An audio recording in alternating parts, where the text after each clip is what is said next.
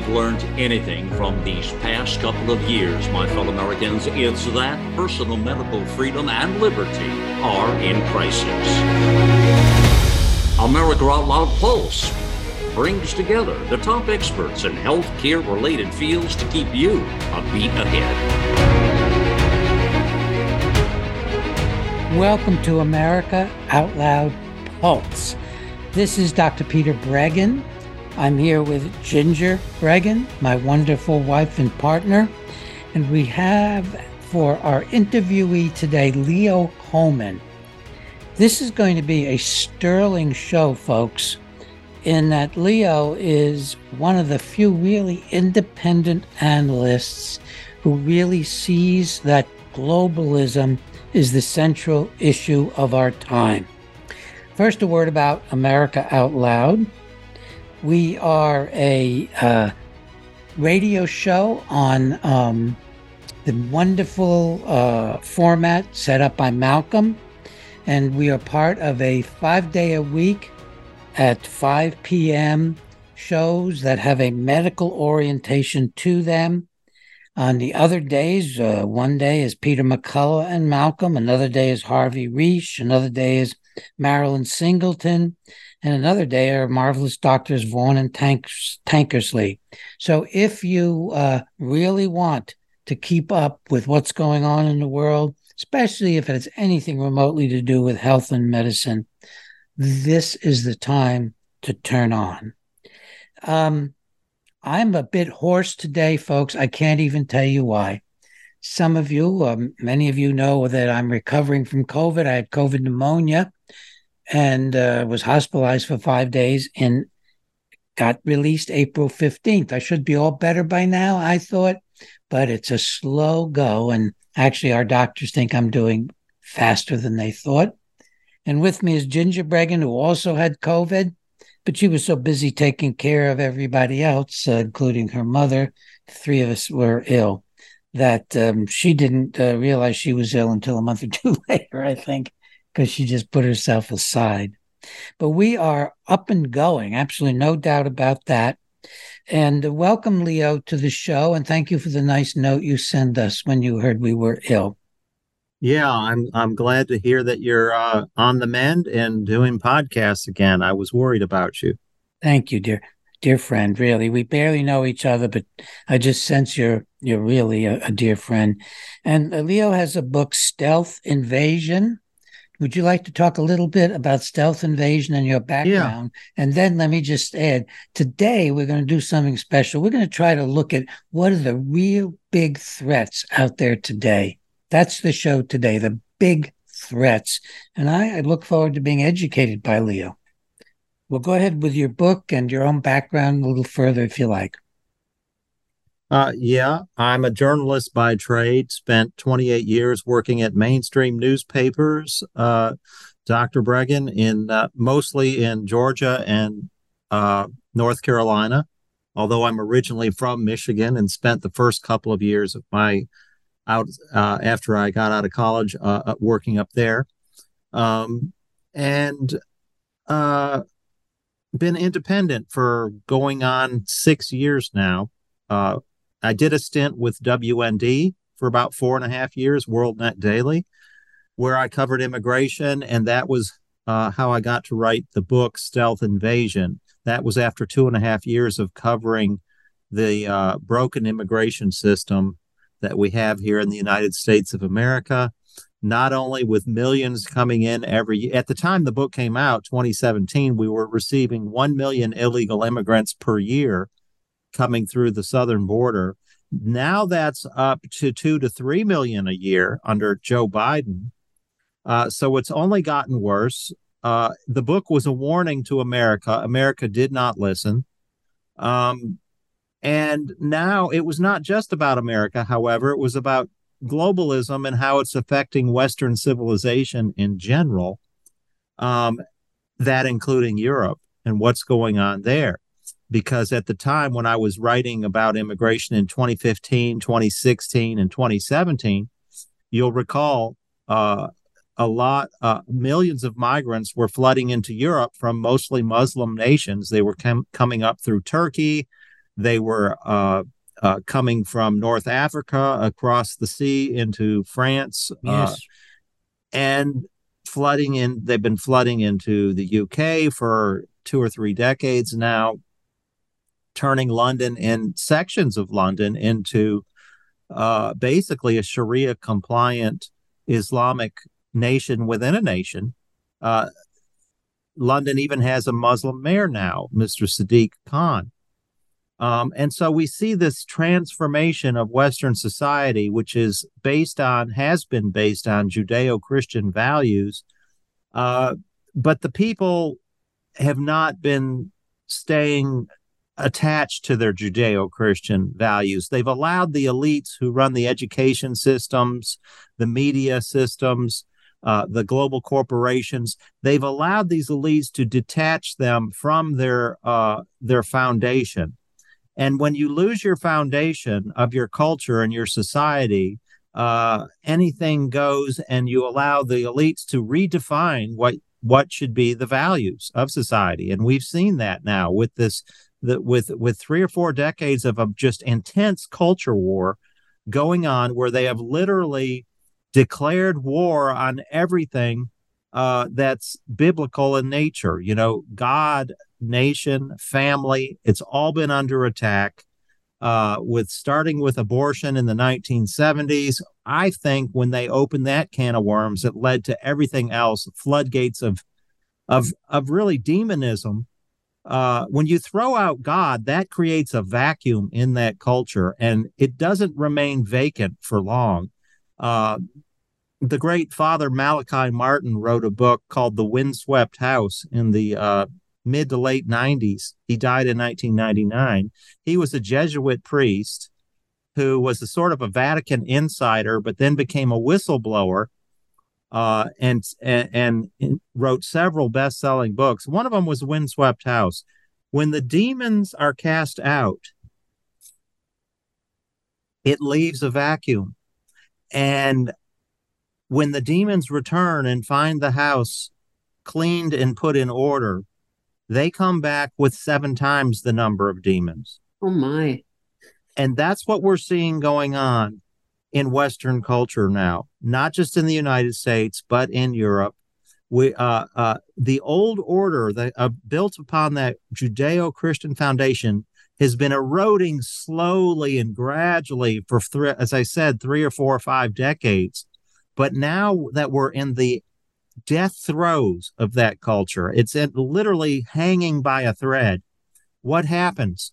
It becomes more intense, more violent.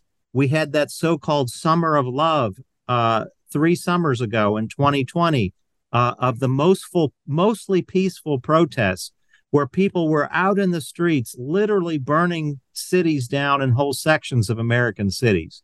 That's now happening in France.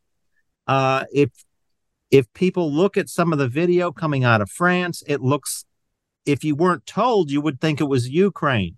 Buildings on fire, vehicles on fire for as far as you can see in not just one city, but just about every major city across France. And it's in the 7th or 8th night tonight of these violent uprisings. I hesitate to call them riots, because riot gives you an impression that it's something that's could be put down by police.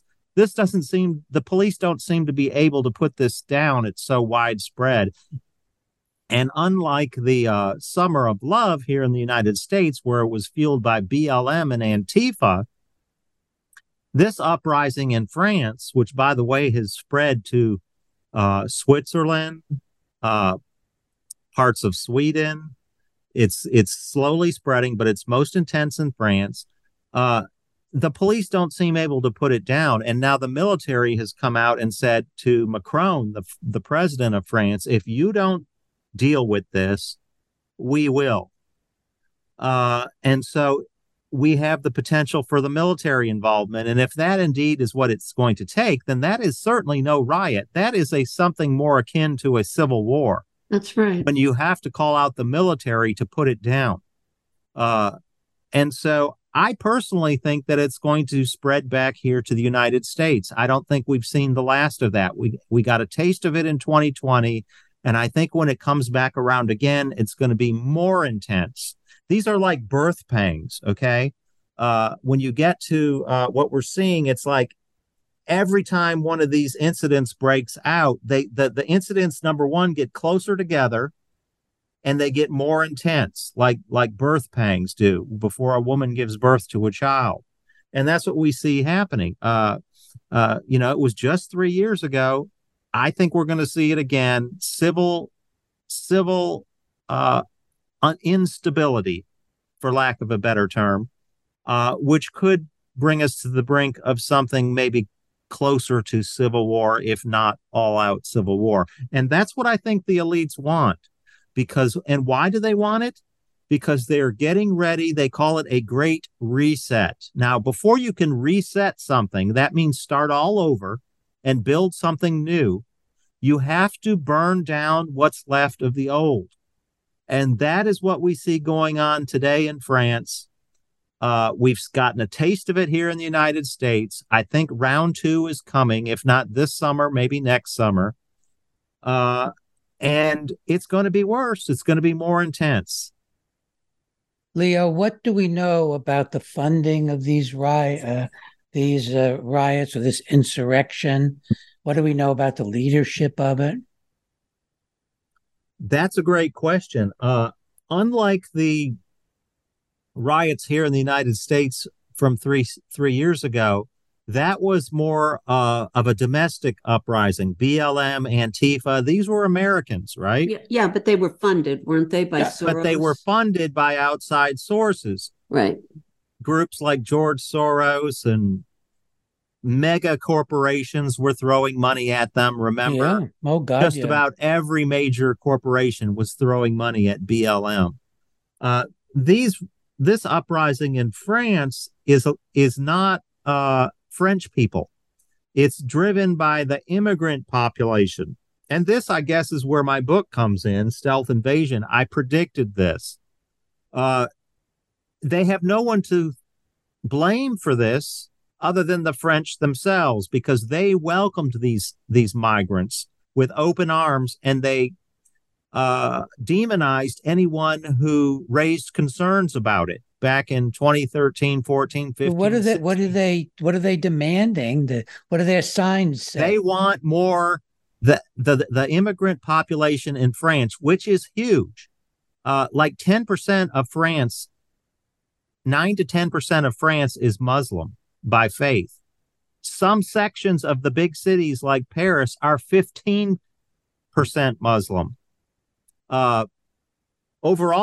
Percentages of overall cities are 12 to 15% Muslim. 8 to 10%. My impression that some of these sections of that are Muslim in Europe are pretty much independent. The police don't even go into some of them. Is that true? That is true. They call them no-go zones, where they're governed pretty much by Sharia law. They have their own legal system based on the Quran. And the police pretty much leave them alone unless there's some major catastrophic situation where they have to go in. Do you think these are primarily Muslim driven? That primarily, but now some of the French white vigilantes are getting frustrated, and they're joining in to fight against the Muslim immigrants. And so it's very divisive. It is starting to look more like civil war than just a riot, but it started as Muslim riots inside major urban centers. Paris, Marseille, Lyon, all of these cities have large Muslim immigrant populations. They don't live under the best conditions. They typically live in ghettos. They want their demands. You asked about that. They want better conditions, better jobs, better welfare programs, better health care. They feel like they're just given the crumbs that fall off of the table for the rest of society. So they don't want to blend in, they don't want to assimilate, but yet they do want, the better parts of society offered to them. And so now they're getting violent. And what's interesting is France has very strict gun control laws. You're not allowed to own an AK-47 in France like you can here in the United States. And yet we see some of these Muslims walking around the cities with AK-47s. Where are they getting those from? That goes back to your question about who's funding this. Is it some international syndicate affiliated perhaps with these globalist elites? I don't know, but they're getting funding from somewhere because they're also able to skirt around laws and get equipped with some military grade rifles. So yes, it very much bears watching. The military, like I said, is getting antsy, and they have warned the president, Mr. Macron, that he better deal with this with the police and crack down on these people, or they're going to deal with it themselves. And how much is Macron involved with the world? With WEF and Klaus Schwab and. Oh, he's a complete stooge of Klaus Schwab and the World Economic Forum. He's a graduate of the Young Global Leaders program. He has talked about the New World Order. He has talked about the need to follow the green economy and the green agenda that's being pushed by this reset, this digital. He's been pushing digital vaccine passports during COVID. So yeah, he's 100% on board with what I call the beast system, and the digitization of humanity, the digital slavery of humanity, in my opinion. But he could very well think that this uprising is to his own advantage. Part he could. He's destruction before the recreation. Like Prime Minister Trudeau in Canada and Joe Biden in the U.S. and many of these other Western countries, Macron has a very low approval rating, and yet he continues to get elected. Isn't that interesting? Yeah. So, yeah, I feel like, it's not accidental. They say in politics, there are no accidents. Yes, that these WEF puppets are in charge of every major Western country outside of possibly Italy right now. Leo, you're doing a wonderful job. Folks, we're listening to Leo Hohmann, Hohmann, and his website, I believe, is leohohmann.com. That correct, sir? It is. Leo Hohmann. Hohmann is spelled Hohmann. Got it. And folks, we will be back after a short break. And this is turning out to be as informative as we had hoped for. We will continue with our theme, what are the great dangers ahead of us? World-class care from doctors you can trust, all from the comfort of your home. That is One Wellness. Dr. Peter McCullough and his team at The Wellness Company launched the One Wellness membership to provide free monthly supplements and unlimited telemedicine access with doctors that share your values. The Wellness Company's Chief Medical Board designed every supplement and medical protocol with your health in mind. From groundbreaking supplements like the Spike Support Formula to unique care like Freedom from Big Pharma. Join a healthcare system that puts your health and well-being above the interest of Big Pharma's bottom line. It's the way healthcare should be, with a company that shares your values. Go to OutLoudCare.com today and use code OUTLOUD for 25% off your first month of One Wellness. Trouble concentrating or recalling information is frustrating, embarrassing, and kills productivity. Nutrition company Healthy Cell created Focus and Recall to boost your brain power. And unlike other supplements that don't work, Focus and Recall is not a pill. It's a gel you swallow with ultra absorption of science-backed ingredients to help you immediately sharpen focus and strengthen recall. Go to healthycell.com and use limited time code OUTLOUD for 25% off your first order. Risk-free. Love it or your money back. Guaranteed. Healthycell.com. Code OUTLOUD.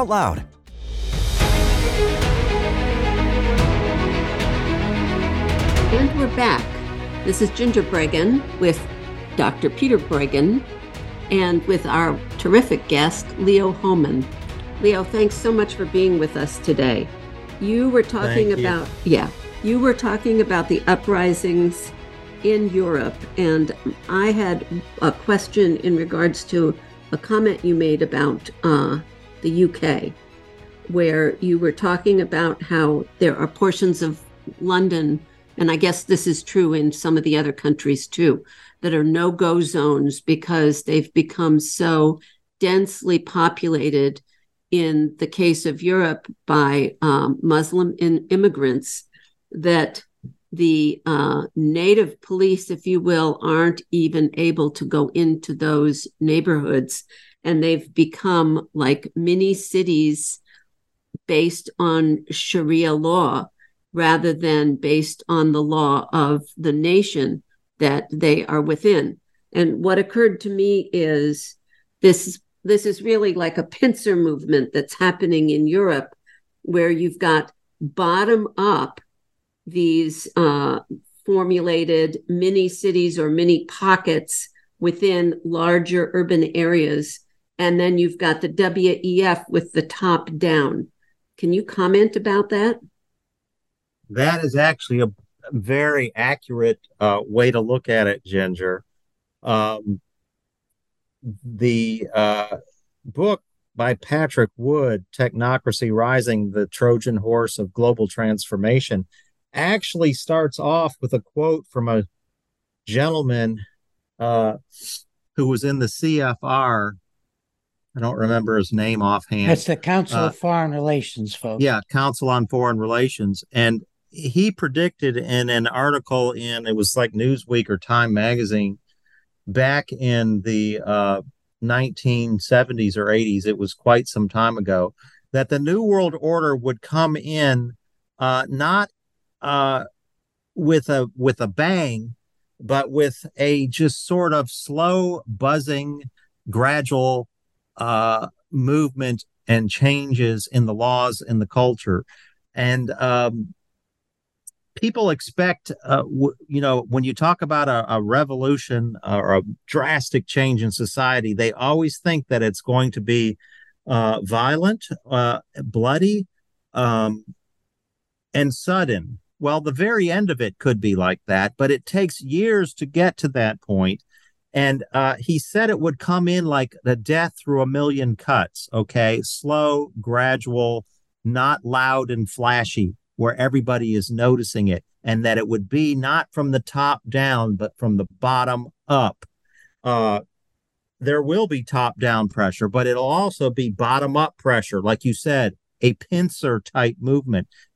That's what immediately flashed into my mind when you described that as a pincer movement, because it is both from the top down and the bottom up. We see it every day with our school boards, putting in this reckless policies where children can basically be subjected to pornography in the classroom and in the school libraries. And, but the system is so taken over by evildoers that if you are a parent and complain about it, you're the bad person. Okay. You're the hater. You're the one who deserves to be silenced. And so you don't get to that point overnight. It takes decades of infiltrating the power centers, all the way from the local school boards and local city councils up to the highest levels of state and national government. Thank you. Yes, it's so much to think about. One thing that occurs to me in regards to our own country's history is I'm very briefly aware, I don't have deep understanding of this, but I'm aware that there was an extremely long period in what was then the colonies of America before we became a country. And that perhaps mirrors what we're seeing now, in that there were tiny little things that happened again and again before things culminated even to the point where we had the Boston Tea Party, and later where shots ended up being fired and we ended up in an actual revolutionary war And I don't know the time frame of that tension that occurred before then. And I hadn't thought of it before as kind of a growing, but it was a growing dissatisfaction. Yeah, I don't have the historical details very well on that myself. I think it may have at least been decades. Well, I'm sure it was decades. Leo, you've got a very broad vision.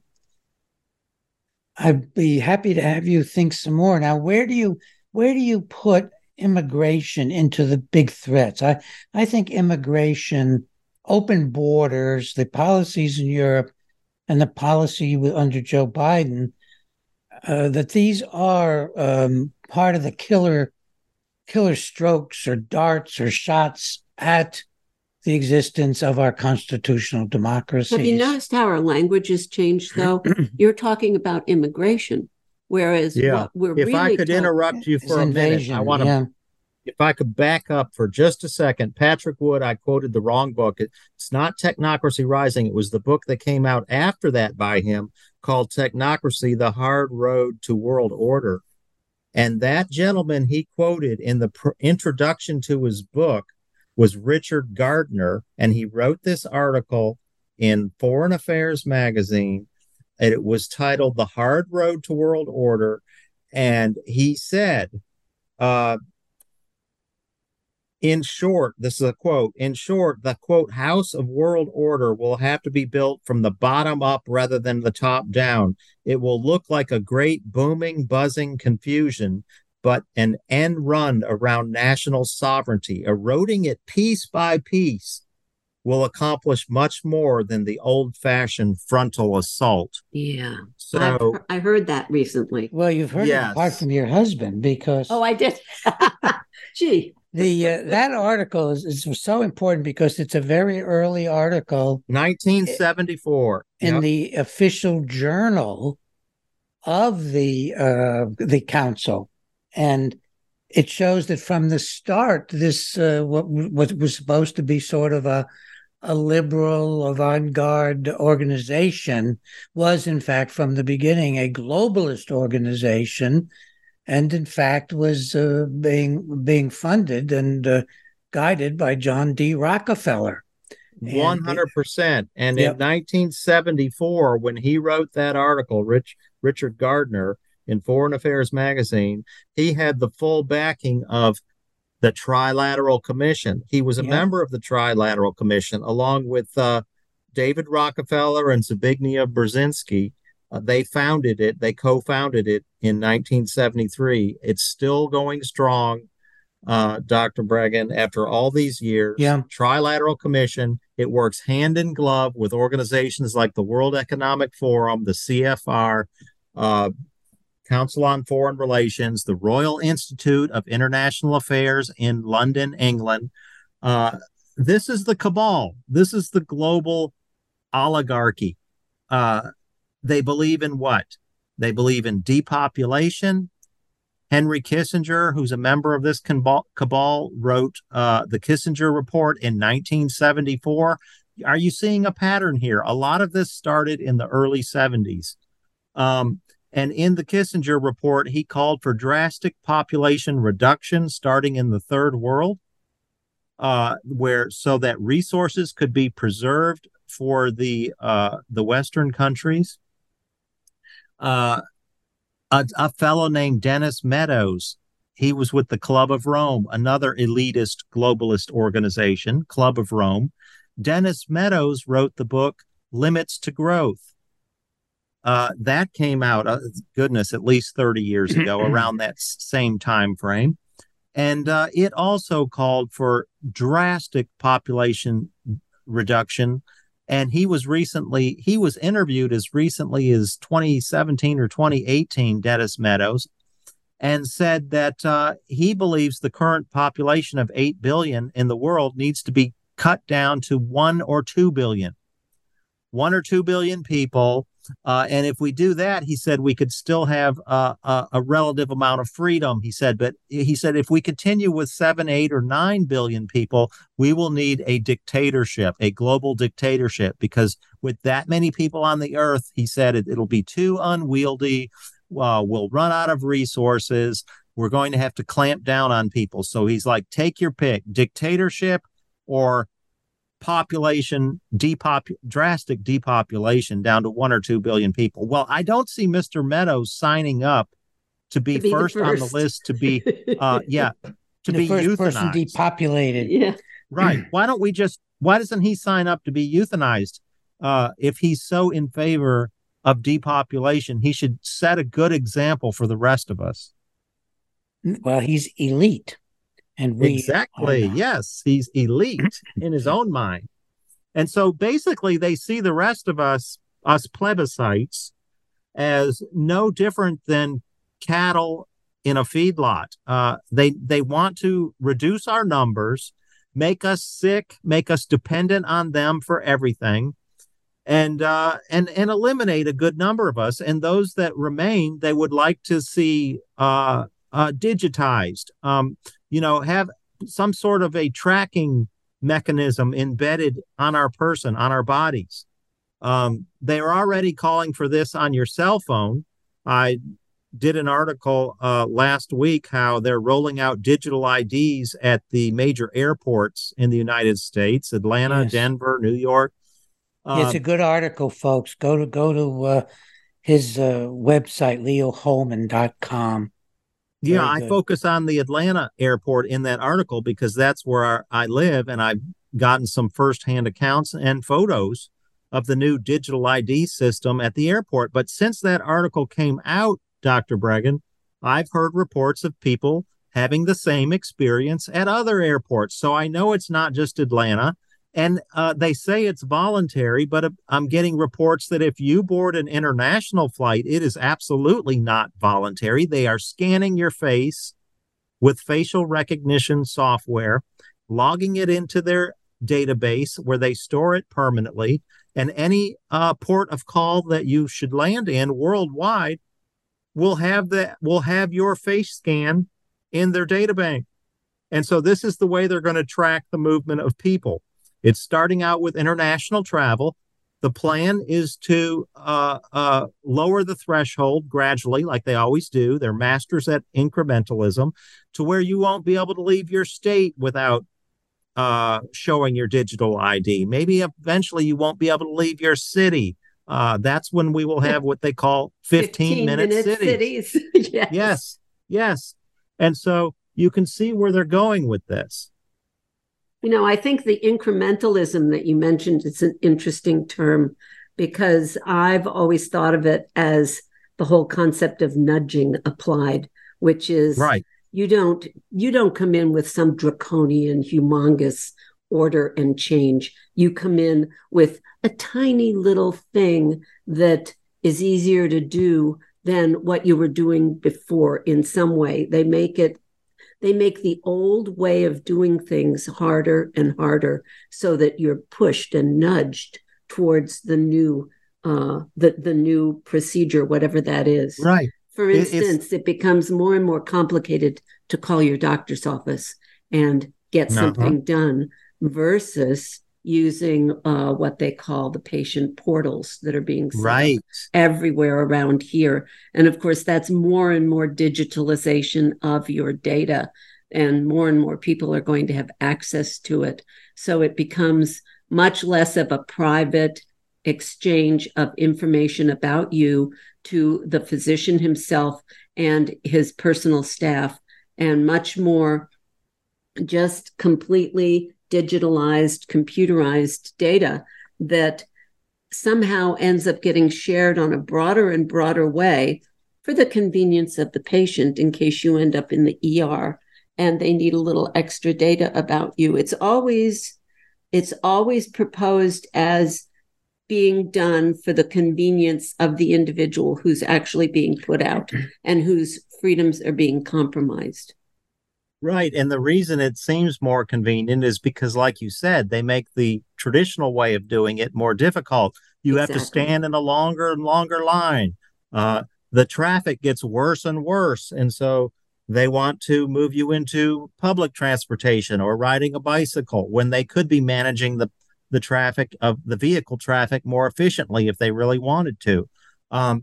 So yeah, they nudge you. That's a good way to explain it. And you know, there was a whole book about that, Leo, that came out in the Obama years. I think that was when the first one came out, and it was, my understanding is that it was very hot in the Obama circles and in the administrative circles at that administration. And we can see the fruits of that thinking everywhere now. Absolutely. There was tremendous nudging going on all through COVID too, even though it felt draconian. You know, we were being told, well, no, this is voluntary, but boy, oh boy, if you didn't agree to this or that, you were suddenly getting a lot of feedback, either from your various neighbors and fellow citizens, or from whomever was in charge where you were that day, whether it was the security guy at the grocery store or the checkout clerk or the front desk at the doctor's office. So there's a lot of nudging going on. And I think it's very important as citizens for us to be aware of that. Well, folks, you're listening to America Out Loud, Pulse with Peter and Ginger Breggin and with Leo Hohmann. We started out talking about the dangers, the greatest dangers that are coming up. And it is so interesting the way Leo has taken us from, on the basis of his book, The Stealth Invasion, up through the riots that are going on in Europe and now into the area of the surveillance and digitalization and chips. There are so many directions to go in. And in the third part, I think we should kind of look for some other big directions. One of the real assaults on freedom now is the World Health Organization, the attempts to empower it as the dictator of world health, which will make us vulnerable to their subjective assessments of whether or not any country has a health problem that needs to be controlled by the World Health Organization and others. And Leo, whatever, just keep in mind as we go to break, I'm very interested in what you see as the greatest health threats. You're doing a great job today, by the way, in really alerting the American public and the world to a great deal of the threats that are going on. We'll be back after a short break for segment 3.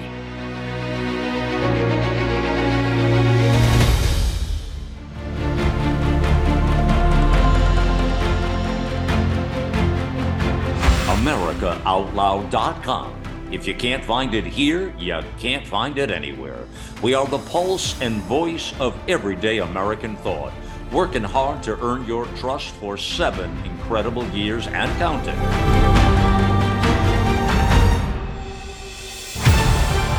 America Out Loud Talk Radio.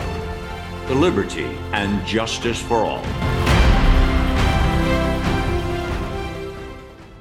Whether you're an independent, a Democrat, or a Republican, one thing remains true. Airborne viruses love us equally. You've all heard Malcolm and the great Dr. Peter McCullough talk about the advanced nasal solution Cofix RX. Cofix is made in the USA and recommended by thousands of doctors and pharmacists nationwide. Spray goodbye to colds and flus with a Cofix RX nasal solution cleanse. That's COFIXRX.com. Save 20% by using promo code OUTLOUD at CofixRx.com. We know you love the versatility and portability of the Genesis Fogger, but sometimes you just want to set it and forget it. Well, we heard you. Introducing the UX4 HOCL Atomizer. This stationary unit quietly protects you and is perfect for smaller spaces. With over 250,000 units sold in Japan, it's now available in the United States. Visit genesisfogger.com/outloud to see the UX4 in action and receive a 15% discount on either Fogger with promo code OUTLOUD. With Genesis, you're ready for anything.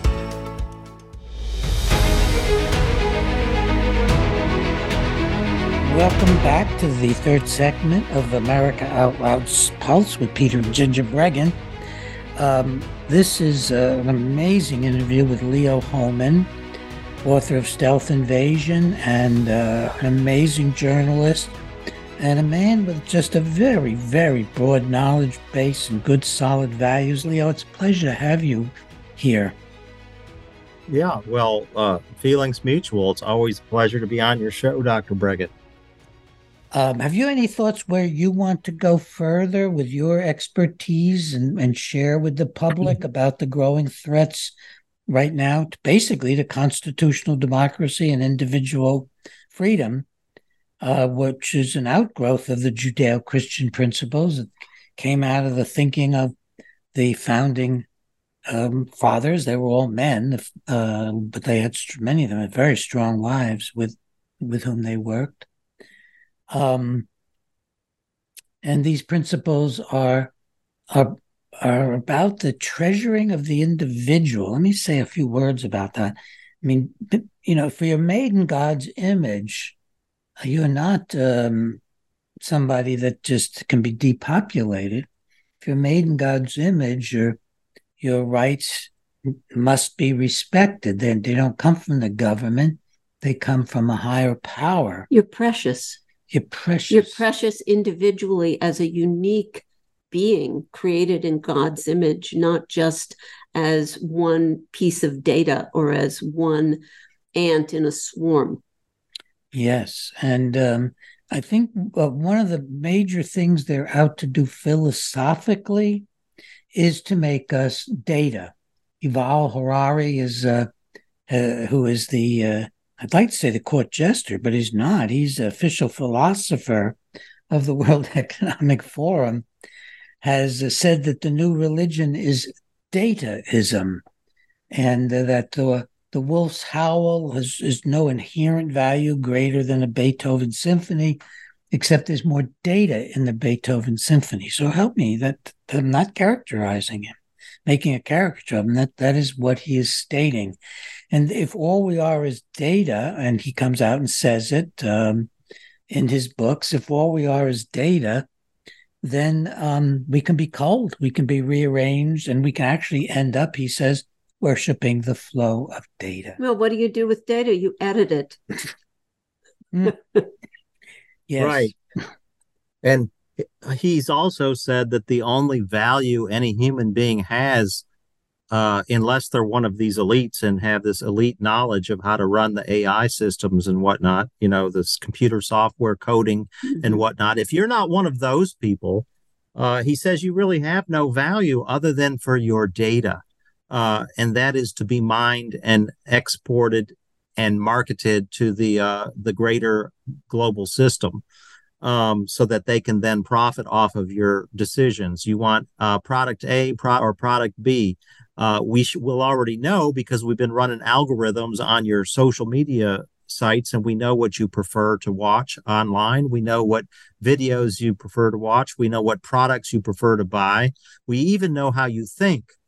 And so this is your data that they covet and they want to collect and aggregate and use against you at the appropriate time, should you ever decide to rebel against the system. I have a question, Yes. Leo, and that is the concept of mining the data from a human being.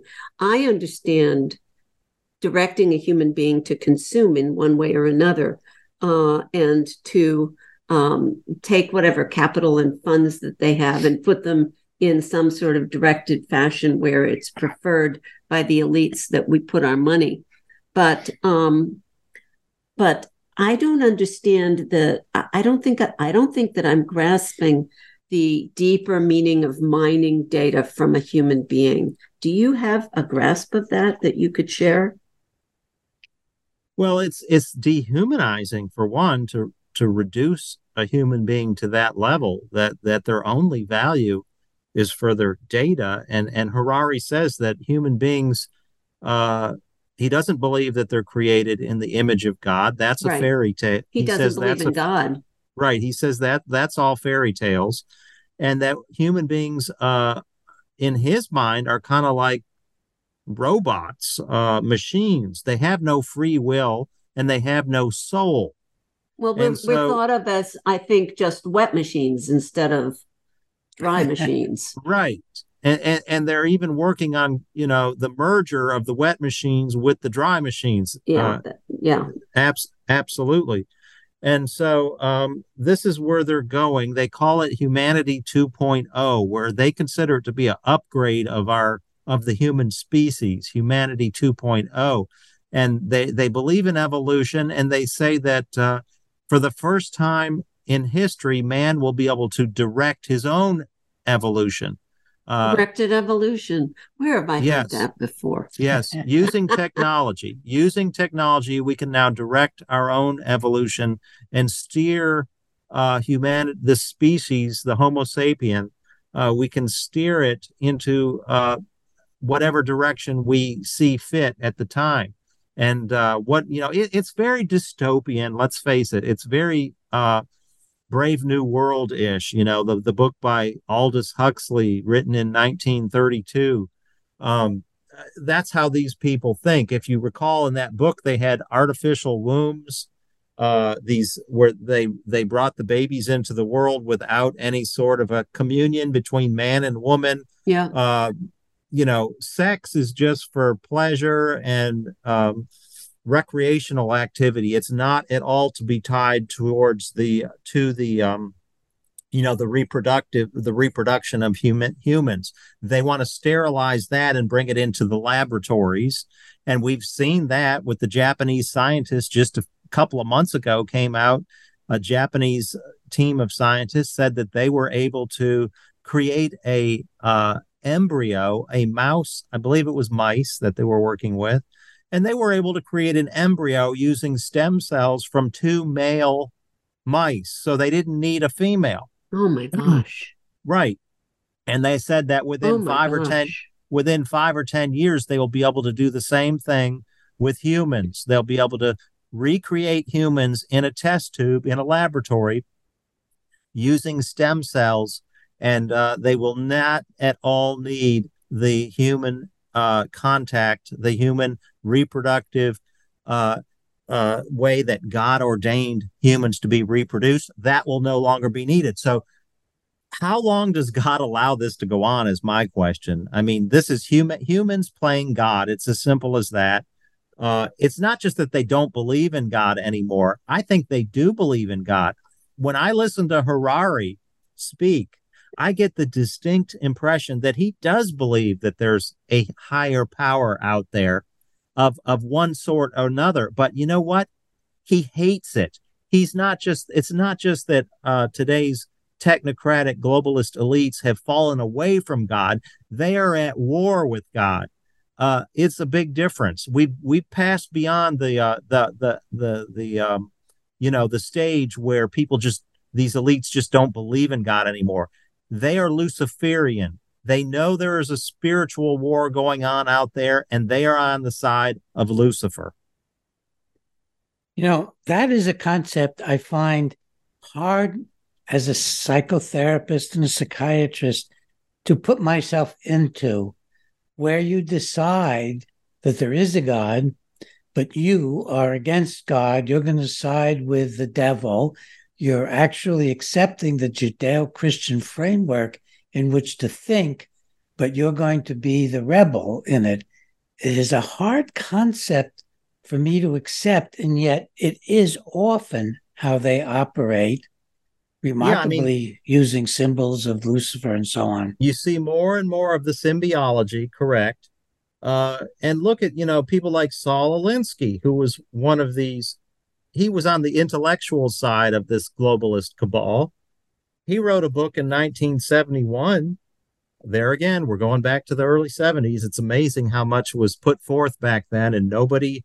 Yeah, and that's, of course, a big influence on Obama, big influence on Hillary. Right. I think she wrote her dissertation, her college dissertation, and we've never been allowed to see it, I don't think, but on Saul Alinsky. Yeah. Right. And he wrote this book, Rules for Radicals, in 1971, and he dedicated the entire book to Lucifer. very, very strange ideology to grasp. Why would you pick that side? You got any theories to help this psychiatrist and psychotherapist broaden his understanding? I just think it's the ultimate in rebellion. This hatred, this bitterness against God. I think our culture has encouraged that over the last several decades. You see it in the perversion in today's society, the mocking of Christianity or conservative Judaism. The continuous mocking and the in your face blasphemy type things. You may recall this started back I think it was the 1980s, where they had that blasphemous work of so-called art at the National Endowment for the Arts called Piss Christ, where oh God, yes, I remember that now. Yeah, where the artist put a crucifix into a jar of his own urine, and that was considered art. So this has been going on for a long time, but it just keeps getting worse. You see open satanic rituals now with the Satanic Temple holding rallies and sponsoring events right out in the open, now, which you didn't see back even in the 70s. It was all there, but it was kept, in the dark. Now they're coming out in the open about it. The satanic rituals, the Satanic Temple memberships, they're bragging about it.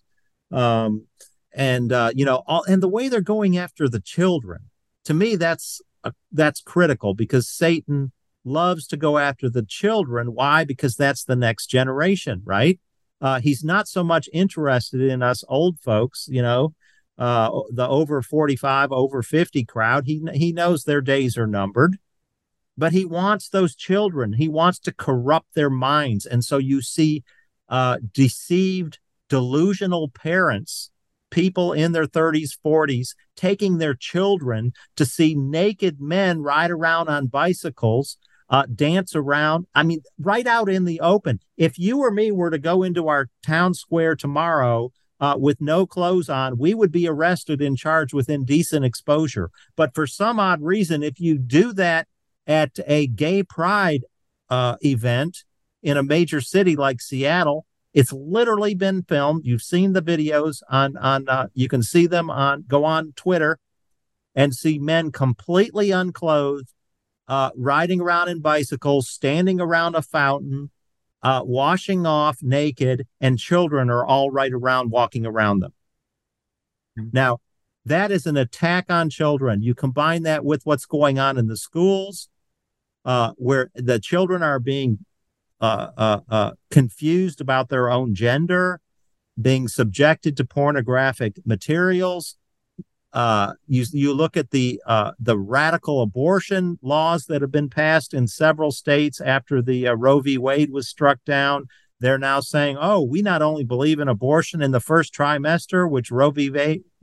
Wade legalized, we want it all the way from conception up to the day that the child comes out of the womb. And even after it's out of the womb, you can kill it then if you really want to. So, and if you consider that child to have some sort of a physical defect, we've heard from former Governor of Virginia. Remember Governor Northam? Oh, yeah.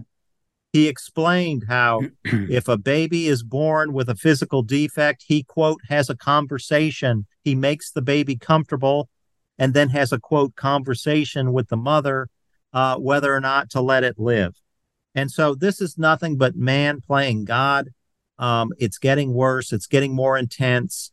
We should not expect one of the things otherwise about this that I want to emphasize is that when men play God, they become extremely evil.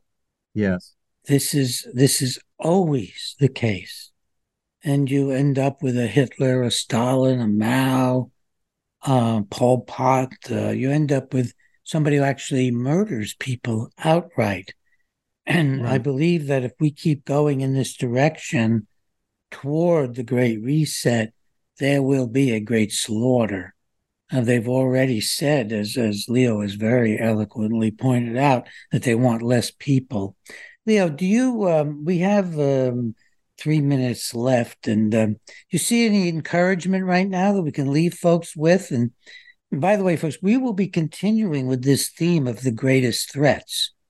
We want to let the folks know what the great threats are. So I want to keep going with that theme. And Leo, signs of hope anywhere? Yeah, I mean, we haven't even talked about the border, which is another threat, but there are signs of hope. And I'll tell you what, I went and saw a movie yesterday on July the 4th, Independence Day, that jerked me, jolted me, and disturbed me. But at the same time, it gave me hope that if enough people go and watch it, I think things are going to start to change. The movie is called Sound of Freedom, and it's about what happens to a lot of these children that are being trafficked across borders worldwide. The United States is the biggest player in this. You talk about Hitler, Stalin, and Pol Pot. What's going on right now, Dr. Breggin, is worse than all of those combined. It's called the trafficking of children for sex. And this movie, Sound of Freedom, is a true story based on the life of Tim Ballard, who worked at Homeland Security and found them to be inept. They would go and arrest pedophiles now and then, but they would never save any of the children. And so with funding from Glenn Beck, he and a couple other people went on their own independently and have saved hundreds of children from a life of slavery, sex slavery. And the United States is the biggest consumer of child porn and the biggest producer of it.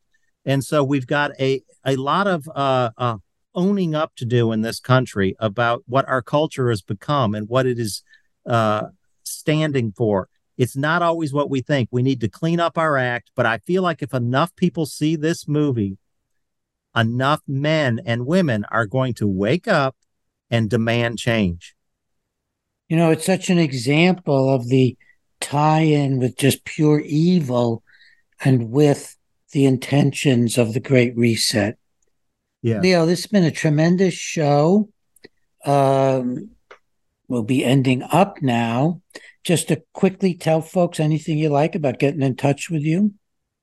Yeah, they can reach me through my website. There's a contact form there at leohohmann.com, HOHMANN, leohohmann.com. And then I'm also have a Substack account, leohohmann.substack.com. And I'm also on Rumble. I put a lot of my interviews. I do 2 or 3 a week, and most of them I place there on my Rumble channel. Thank you, Leo Hohmann.